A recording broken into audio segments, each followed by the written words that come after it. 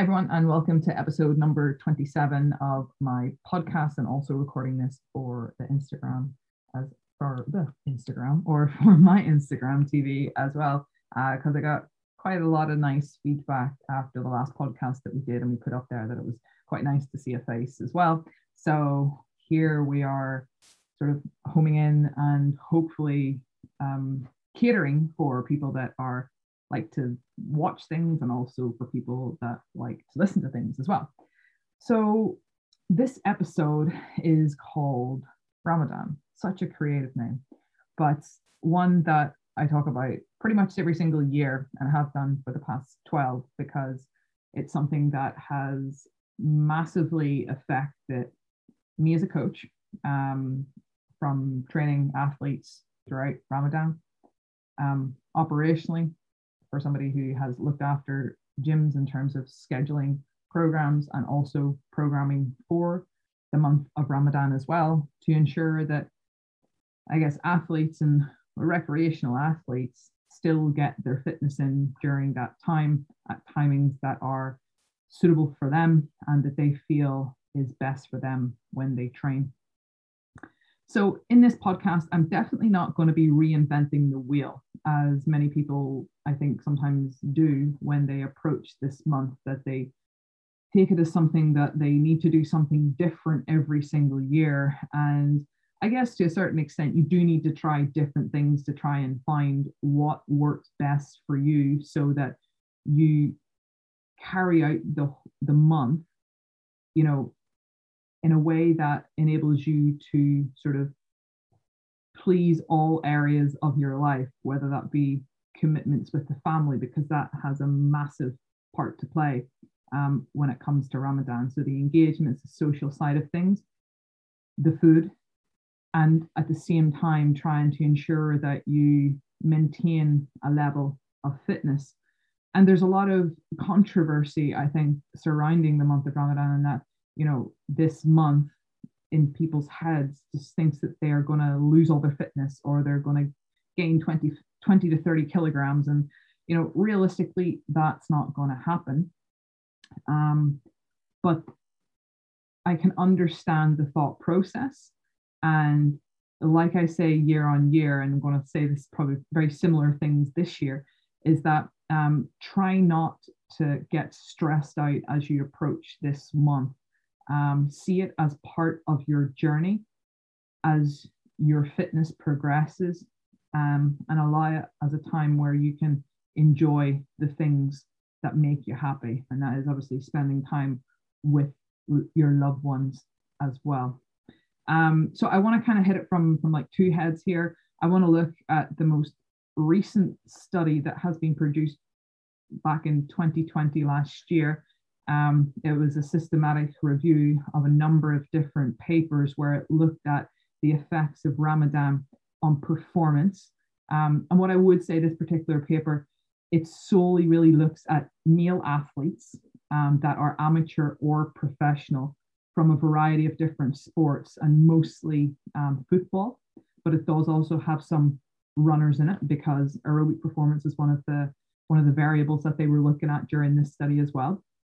So I want to kind of look at that first, and just to kind of shine some light on how, how performance might be affected during the month of Ramadan, and then kind of finish it off with my own experience from coaching athletes through the month of Ramadan, my field attempts at fasting a couple of times as well, and perhaps maybe just offer some reassurance in that, if you are feeling a little bit stressed or anxious about going into Ramadan because it's something new and it's changing, that it doesn't need to be, and it should be welcomed, and it should be used in a way that is going to perhaps not massively improve your performance, but maintain your performance, but leave you in a better headspace at the end of it as well. So in this particular meta-analysis, like I said, it was conducted back in January 2020. And for those that are listening that might not be aware of what Ramadan is, but Ramadan normally falls within the 9th month of the Islamic calendar. And pretty much everybody that is over and above, well, past puberty and are healthy, are required to fast from dawn until sunset. So regardless of where you're celebrating this in the year, or not in the year, in the world, your fasting periods could be 8 hours, or it could be 13 to 14, maybe even 20 hours, depending on where you are in the world. Like I said, it does require you to refrain from consuming food and fluid, amongst other things as well, during that period. And if we look at it purely from a sporting perspective, they tend not to take this into consideration whenever they are scheduling their sporting events. One, because Ramadan, the dates tend to change year on year. I think 11 years ago when I first arrived in Saudi, it was in September, and we're now in April. It tends to shift sort of, I think, 2 weeks every single year. So with that, you can see that I guess your window of opportunity to consume food is a little bit less, and with that, it just kind of knocks your whole lifestyle 360. In that maybe your window of opportunity is less, so you're not able to consume as much food as you were. So energy intake might be less, which might result in weight loss. It might not, obviously, if you're consuming, a surplus of food. But your sleeping time is also disrupted. Again, obviously, if the only time that you can't eat is during night time, then sleeping should then be the opposite, because it's almost like you just flip it on its head. So things like your energy intake, your hydration status can be negatively affected during this month. But again, if you apply a very good plan and process to it, and you kind of get your, I don't want to say your shit in order, to make sure that that doesn't happen, then there really is no reason why you cannot be hydrated and maintain a very healthy body mass or composition as such. But like I said, with the alteration in sleep, this can take a little bit of time to get used to. And that also is something from personal experience from working Ramadan. It definitely does take a little bit of time to get used to. And trying to train when you're tired or whenever there is a massive amount of change, it can be a bit of a struggle, especially during the first couple of days. And I'll talk about a little bit about that later on. But if I speak specifically about this meta-analysis, which I'll try and link up in my bio as well, so you can have a look at it as well. But basically, within this particular study, they selected papers, and they were eligible if they were obviously carried out during the month of Ramadan, that there was a test conducted before and during the months that people were over the age of 18 years. And obviously it was peer reviewed in a journal, which are some of the key things that ideally you would definitely want to see. What they were measuring during that time is whether or not there was a change in peak power. Okay, and that was tested sort of on a Wingate, a cycle erg, or repeated sprint ability. They were looking at changes in your mean power, so your average power throughout those, again, on the same thing, either on a Wingate, when conducting repeated sprint ability, or on an ergo cycle. Also looking at the total work performed during that, a fatigue index, the level of strength that was measured using a hand grip dynamometer, jump height, aerobic performance, and running sprint time. Now, what I would say that the key thing that I'm picking up from this here is that it was all conducted predominantly on male athletes. So as a female, there may be an element of, that it might not be massively accurate. It was also conducted on people that were, I'd say, very well trained. So it wasn't merely the recreational athletes. So these people, were performing at a level where it might have even been their job. So they would have had maybe at hand, sport coaches, sports nutritionists. They might have had, sleep practitioners working with them as well. So all of these things we kind of need to take into consideration, and that might skew some of the results, where I might say one thing and you're thinking that during the month of Ramadan you find the opposite. So be aware that there is individuality, and this is kind of just given as the biggest, or sort of an overall summary. So it was actually based off, they found 11 papers that were eligible for their analysis. And they broke it down and they find, I guess they find the following. So based on aerobic performance, based on the test before and during the month of Ramadan, they find that there was very small sort of reductions in performance when it came to aerobic performance, and whether that was either performed in the morning or afternoon. So all of these tests were conducted during a fasted state. There was very few of them that were conducted sort of in the evening time in a fed state, which I guess would be, that's not what you look into research, because that would just be almost the same as what we're doing in a normal life. But for aerobic performance, there was no significant change or deterioration in the actual tests. When it comes to peak power, okay, so what they find again, so for peak power, again, small, trivial changes, not enough to categorically say that your peak power is going to deteriorate when you are practicing, you're fasting during the month of Ramadan. Again, when it comes to strength, so looking at the hand grip dynamometer, again, they find no significant changes during that time. A fatigue index as well. So different tests were used to calculate the fatigue or repeated sprint ability and with testing over 10 meters. And again, small to trivial findings in that as well. Jump height, they had found that there, again, trivial effects during the month of Ramadan. Mean power. So this one is probably the one where there was a change. I know there was a moderate change, and they indicate that there was a more significant decrease in performance in comparison to when they had tested it before. If we then look at sprint time, again, with sprint time, you can also see that there doesn't seem to be a significant change during that time. So out of all of the variables that they were researching, and just to recap, so they were researching peak power, mean power, total work performed, fatigue index, level of strength, jump height, aerobic performance, and repeated sprint time or running sprint time. The only one that kind of gave any type of notable change was mean power. So with that there, I think that's quite interesting, and more often not might come as a surprise to many people listening or watching to this, in that your performance, as long as you are still training in a way that enables you to maintain your fitness, there should be no real decrease at the end of the month, as long as you're continuing on with what you're doing and changing the way in which you approach it so that you still manage to sleep the appropriate amount of time, albeit maybe during the first couple of days there might be some sort of transition where maybe you might need to pull back on your training a little bit.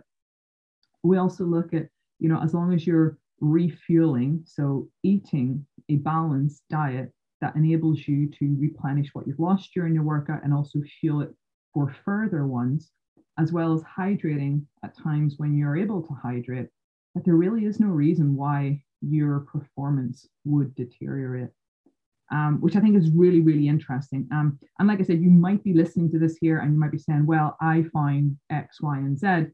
And it's from there that you might need to take a step back and look at maybe what you have done. So if your performance has decreased, it may be that the amount of work or the amount of training that you've done in the month has also decreased because social obligations have taken over your life. Or it could be that you've just decided, I'm just going to take this month off. And obviously, if you're taking a full month off, you can expect that you will lose fitness. As sad as it is, you definitely lose fitness a little bit quicker than you do gain fitness, okay? But at the same time, I do have some athletes that do not like to commit to a training plan during the month and they just want to do what they want. And for me, they're fully aware of all of this information, is that when they come back, they might find that their performance has deteriorated a little bit. And as long as they're happy with that, then that's totally okay. At the same time, other things that might, create a reduction in certain performance is we know that your available opportunity to eat is reduced. And more often than not, I've probably come into contact with people that find that they lose weight during Ramadan because they can't seem to get all the calories in. And when you're switching from eating during the day and your normal sort of rhythm, your circadian rhythm, you might find that eating late at night or eating at 2 or 3 a.m. in the morning, unless you're from here and you've been out on the Raz and eating a pizza at that time, is totally okay. Normally for your day-to-day life, that normally doesn't happen. So obviously a reduction in calories, but still maintaining a training plan is going to result in a decrease in body mass, whether that be through water if we're dehydrated, but muscle and fat. So, and when we decrease weight, you might find that other things start to deteriorate. Maybe we are less powerful. Sometimes the bigger we are, the more power we can create, the stronger that we are. So all of these things you would need to look at and think, well, this might be the reason. It's not just because, Ramadan's here and my fitness is going to go to crap. It's about the things that you're doing during the month, and the choices that you make will inevitably lead to those things. So again, that's like a little bit of the science behind it. And I think it's good to know that, we can still keep our fitness the same, but it's now the how do we do that? And I think if we're looking at from my own personal experience, like I said, I haven't conducted any formal type of research on this, but I've trained a copious amount of athletes during the month of Ramadan. And from my own personal experience, obviously they've all been females, which is very, very different from that particular research paper that I just talked about as well, because it was predominantly males. And like I said, it was mostly athletes. So for me, I train mostly females. And I would say 10 to 12 years ago, things that would have hindered people training was, lack of available gyms for people to go to, as well as them not opening until after during the eating period, where that kind of removes a big window for people that are wanting to train pre-iftar, because if we look at the social side of things, most of the social stuff happens after. So it wasn't really until maybe 6 years ago, the club that I was working at, we had opened pre-iftar.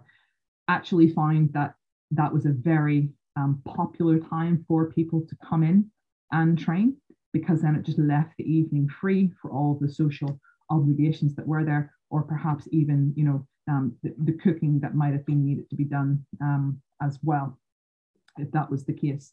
So it's good now where we're in a position where there are a lot more clubs. Clubs are opening pre-iftar for people to come in and get their training. There's also a lot more education around this. There's a lot more people that are now actively training, whereas years ago that wouldn't have been the case. And I think people are learning and listening to things like this here, where what can I do? How can I still train throughout the month and not lose my fitness? Might not massively gain it either, but the thing we don't want to do is we don't want to decrease our performance. And it's about finding that life training Ramadan balance, as well as adapting to the changes during those initial stages and how we might do that. So for me, when I sit down and I have a chat with my athletes, the first thing that we do is I figure out what are my days that I know that I am going to be able to fully commit to working out. Do I know that my Fridays and my Saturdays are totally off because of obligations or whatever? Or maybe it's every Tuesday night that the family gathers and I'm definitely not going to be able to train. So from that, I have my days that I know that I can play with. Ultimately, most of the people that I'm working with, in fact, I'd probably say 90% of them are all runners. So how am I going to still run, before or after iftar? So with this, there will be an element of trial and error. You have to try and see how your body feels exercising in a fasted state. You have to see how it feels exercising in a non-fasted state, but at a completely different time, because I appreciate that most of the people that I work with, they tend to run very early in the morning, and then asking them to train at maybe 9, 10 o'clock at night. For me personally, I know that definitely just would not work. I've tried it and it didn't. I had to do everything sort of pre-iftar as well whenever I did attempt a fast. And with that as well, like, you need to understand, okay, well, what can I cope with? You know, after going through a full fast, is it realistically to go and hit some massive hard intervals? You know, am I going to have the energy? Am I going to have the mental capability to do that? Okay, well, no, maybe not, but maybe, you know, 1 or 2 sessions in the evening time when I'm fed, I can. And I utilize the time pre-iftar to do very low intensity but base building work, which secretly I'd want all my runners to do, because the benefits of that sort of surpass anything else. So it's about asking these questions, and then from that, it's then trying it in the program, and at least giving yourself a period of 10 days to adjust to different things. And if that doesn't work, well, then we know again for next year. Like I said, you might not figure this out. If this is your first time ever working out during this month, it might take you a couple of Ramadans to figure out what has worked for you. And you kind of pick and choose from past experience about what made you feel good, what worked, what didn't work. So all of these things, I'd be sitting having this chat with my athlete to see what they've done before, what worked, what didn't work, what is their schedule going to be like, what is their work schedule going to be like. And then from there, really looking at dialing in on what are our nutritional approaches during this month as well. Because appreciating that the window of opportunity is a lot less. If weight loss or fat loss is not a goal for my client, which most of them aren't, it's mostly performance, then we need to make sure that we're fueling adequately, especially if we're going to be hitting, sessions that are pre-iftar. And if we are working out after, how soon after breaking the fast are you wanting to exercise? If it's quite close to breakfast, then we need to be smart in how what we're recommending. So it wouldn't be realistic to sit down and have a very heavy meal as soon as you break your fast. But could you, wait for an hour, and as soon as you break the fast, have something very small. So have dates, ensure that we're drinking water, drink your coffee, get a little bit of fuel into you, something that's easy to digest and enough to kind of see you through your workout. And then from there, apply your normal eating strategy after that, so that you're going to bed, going to sleep in a really well-fed state. And with a couple of my athletes, they do have an approach where before the sun rises, that they get up and they have something to eat, especially if they're going to be training pre-iftar again. And like I say, that's something that you might want to try and you might want to dabble with, to see how you feel and how it works well for you. And like I say, I'm probably not saying anything that you haven't already thought about yourself. And a lot of the time, most of the things that we talk about here, it's about, you might know it, but you just don't implement it. And it's about giving you the tools to do that.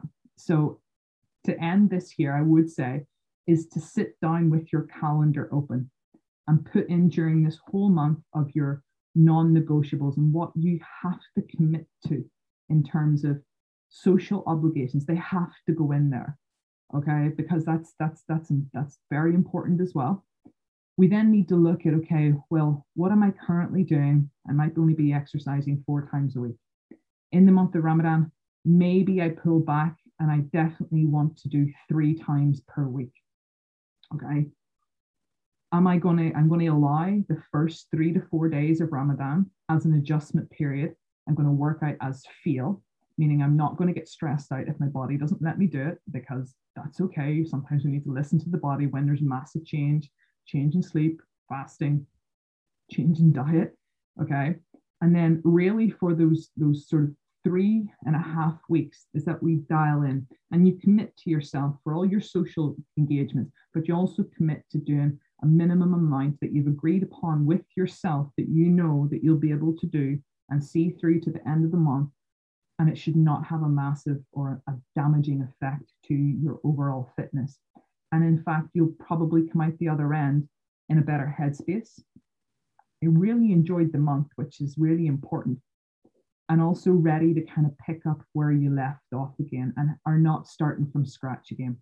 And you'll start from scratch again as if you start the month, you go, you go balls deep and you start doing everything, and you push your body, you go hard, you don't eat enough, you start losing weight, and then halfway through the month you give up and it all goes to shit. And I've seen this happen so many times. And I know things get a little bit troublesome and a little bit busy towards the last couple of days of the month.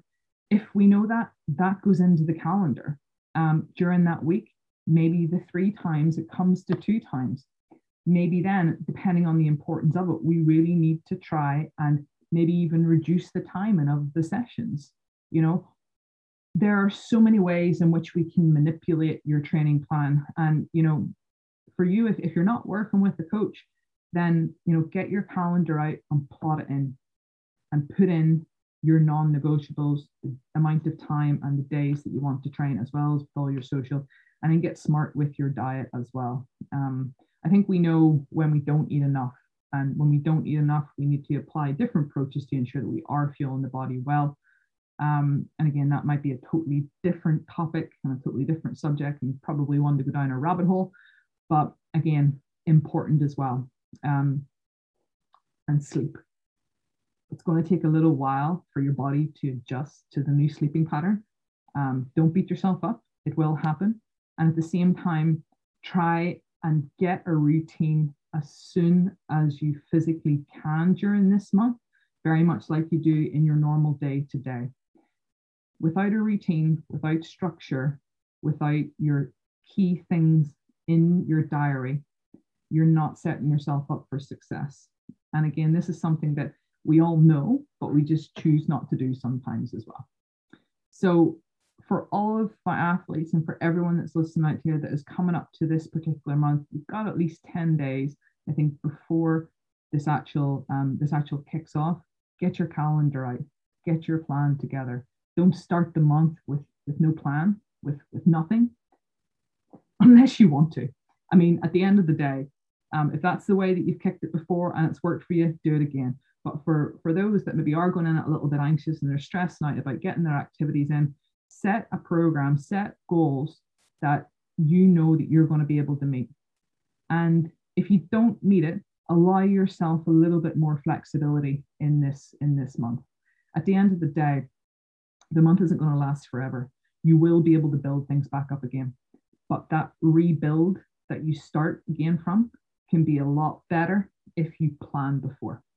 And again, guys, that's everything from me on Ramadan. And if anyone does have any specific questions or wants to kind of throw some further questions or wants to have a chat, again, all you have to do is reach out and ask, and I'll be more than happy to have a conversation with you. So I really hope that you enjoyed this episode, and until next time, guys, stay healthy.